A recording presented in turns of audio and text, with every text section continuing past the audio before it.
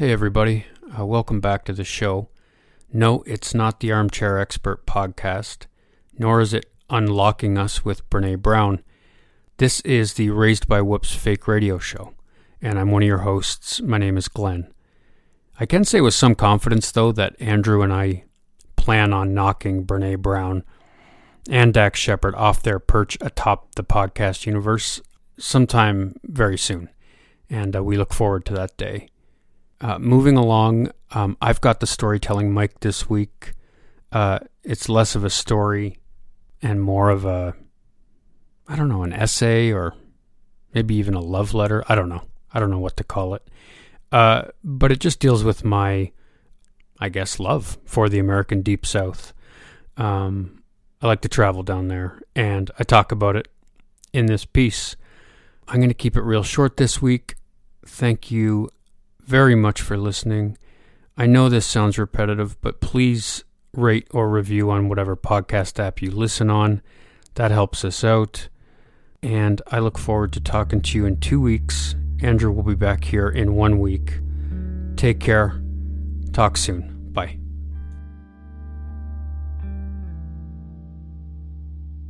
Swapping poutine for po' boys.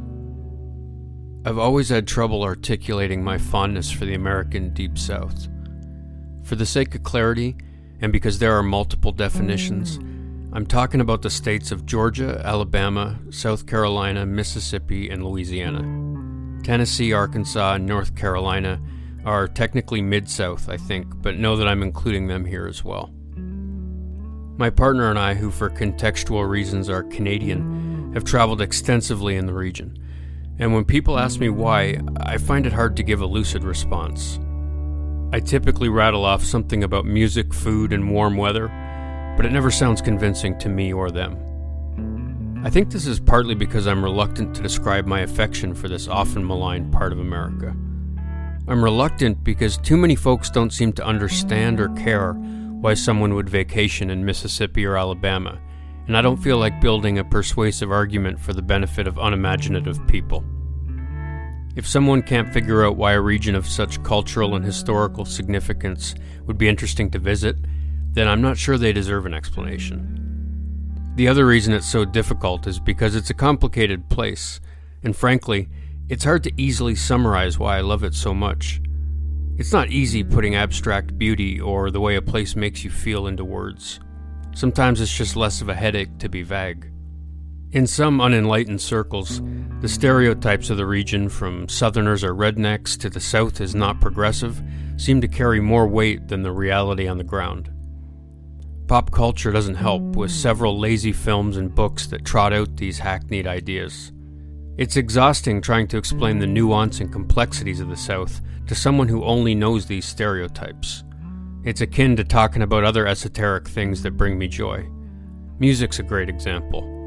I like a lot of offbeat yet brilliant musicians who aren't backed by elaborate marketing machines, and I've tried, mostly in vain, to turn others on to some of these artists. What I've learned is that some people just aren't interested in trying to find beauty in hard-to-reach places. It's either immediately appealing, or else it's destined for the landfill. If you tell someone you're going to Italy or the Maldives, they immediately perk up and start excitedly peppering you with questions. But if you say that you are heading to Montgomery or Hattiesburg, they look at you quizzically and respond with a barely audible, "Yeah, that sounds nice." I'm not trying to suggest that I'm at the vanguard of what's hip. In fact, I'm saying the opposite. I'm the furthest thing from hip. I just enjoy hunting for beauty in strange and overlooked places, and at times, that can be isolating. But I've mostly made peace with that. I was first introduced to the South via family road trips throughout the U.S. when I was a kid. That introduction, however, was fleeting, as it was mostly just passing through on the way to Disney World or Major League Baseball spring training. The most culturally significant thing we did was grab some boiled peanuts at a rest stop and continue on to Florida. It wasn't until my brother did some travel nursing in North Carolina and my parents and I would drive down to visit that my fascination with the South began. It started with the strange menu items at the restaurants we visited, from hush puppies and fried okra to black-eyed peas and grits. And what the heck did meat and three mean? The interstate billboards that advertised for local products and businesses were also foreign, and some were pretty damn funny. What was the Piggly Wiggly or the Chick-fil-A? What about sweet tea or cheerwine? I had also never experienced heat and humidity like that before. I was a wide-eyed kid in the back of my parents' car, dripping with sweat and pointing out all my new discoveries. The place just felt different as well. This is the part that's hard to put my finger on. People seemed happier and more engaged. They smiled more frequently and were more hospitable. Whether it was the attendant pumping our gas or the waitress at Bojangles, people seemed to give a shit about you and themselves. There was an absence of cynicism that was refreshing. Somehow, I felt more at home in the South than I did in my own country. That sounds like hyperbole, but I assure you it's not.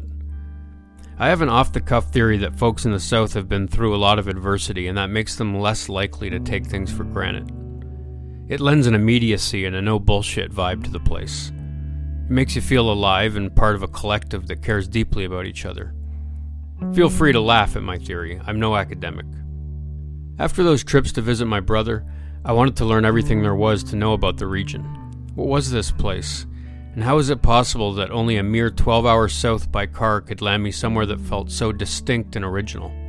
Strange accents, different foods, less pretense, and an uncommon warmth and energy radiating from the residents. Where I lived in eastern Ontario, a 12-hour drive north and a bit west brought us to Wawa. Still Ontario, still plenty of Tim Hortons donut shops, still the same wintry stairs, and the locals still said a boot and a. This was definitely a big part of the intrigue for me, knowing that a day's drive could put me in a completely different culture, and to top it off, there was no language barrier. I could ask the locals whatever I wanted to know and have it explained in English, thereby satisfying my nearly insatiable curiosity. A rich, immersive cultural experience without getting on a plane or learning a new language. My brother's stint living in North Carolina piqued my interest, and I thought about the South a lot, even after he had moved on. In the intervening years between visiting my brother and becoming old enough to take trips down south without my parents, I acquired a ton of knowledge about the region through books and documentaries. I learned about the Civil War, the Civil Rights Movement, the roots of American music, Southern food culture, and more. Now that I was equipped with some context for the area, I couldn't wait for further exploration. It would be after purchasing my first reliable car in my mid-20s that my partner and I began what was to become an annual 2-week or so road trip to the South. Starting in 2009 and carrying on to the present day, we've covered a lot of ground. From Charleston in the east, Cajun country in the west, and Mississippi, Alabama, and Georgia in between. It's been a hell of a lot of fun. Civil War battlefields, civil rights museums and landmarks, art galleries, baseball games, live music, and counter-service Southern diners have kept us educated, entertained, and well-fed along the way. I've fallen hard for Atlanta, Memphis, New Orleans, and the Gulf Coast, not to mention Muscle Shoals, Athens, Georgia, and Oxford, Mississippi. If I could only travel to one region for the rest of my days, I'd pick the deep southern states, and there wouldn't be a close second. I'm still not sure that I've succeeded in articulating my fondness for the South in a concise way. I always feel like I start rambling mid-description, and maybe that's the way it will always be. Maybe my attraction is as simple as my interest in history and music coalescing in one place. Or it could be that it's something more abstract and intangible. It's a charged area, thick with history and ghosts, as thick as the humidity or the kudzu vines. The people seem more interesting to me just for being born there. There's a vitality and a fullness that I feel when I walk around the South. Again, I feel like I'm part of something bigger than my own trivial hang-ups. Any Southern native listening to or reading this probably thinks I've consumed several peyote buttons, but I can confirm that these feelings are all natural. I get it though. Perhaps if I was born there or lived my entire life in the region, my feelings would be different. As they say, the grass is always greener on the other side. With that cliche in mind, I won't be applying for my green card anytime soon. I'll hold tight to my romantic ideals and keep my 12-hour distance by car, while dreaming of the next time I can peruse the aisles at the Piggly Wiggly in search of pimento cheese and a case of cheerwine.